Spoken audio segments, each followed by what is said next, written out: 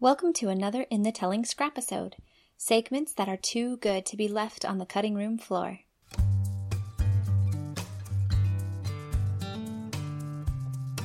In this Scrapisode, Les Pardue discusses stories that star you for people ages 8 to 80.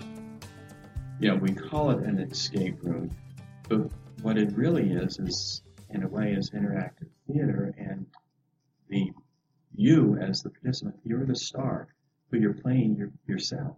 You're not playing some other character. It's as if you were transported to this time and place, and now it's up to you to solve the mystery in time.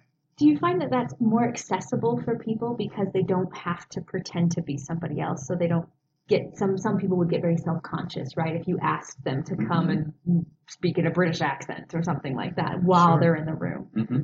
Yeah, the fact that there's no pressure on them other than, it's just me and I've got this mystery and I've got to figure out what it's all about. That's the ease of being able to get people in. That's why I think it's so popular with all the age groups. I mean, we service people here from, we just created last year a kids room. So we have a room for kids that are like 4 to 8 years old. I mean, in that age group. But most of our rooms go from 8 years old to up to 80 or more, Wow. And we've had 4 and 5 generation families come here, and everybody has a great time because it hits them no matter what the age doesn't matter. There's not very many entertainment places you can go where you've got that kind of an opportunity. I mean, you've got the little kids and they're excited about it. The teenagers are totally into it. Mom and dad's into it. Grandma and grandpa are into it. It really makes for a multi-generational fun experience with all of them. And because it's, cooperative and collaborative and teamwork, you're not just all separately enjoying the same thing. You're enjoying it truly together. Yeah. And a lot of times it's the little kid that knows the right answer. They're able to catch it quickly and think outside the box.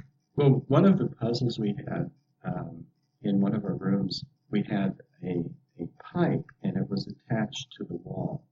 And if you look in the pipe, you could see it was dark, but you could see there was something down there. And I got to figure out how to get it up. And we put, a string and a paper clip by there so people, they could fish and, try to do it. But it was usually always the kid that had the answer because it was Moriarty's parlor, and there was a tea set in there. Okay, and so the pitcher had water in it, and if you would go over and pour water in the pipe, it would float up because it was a ping pong ball that was exactly the size of the pipe. Oh, wonderful! So the kids who had science, in their 5th grade class, can I pour water? And the parents go, no, you should. Oh, how wonderful! But that's the kind of the thing that bridges, all of those barriers that we sometimes set up.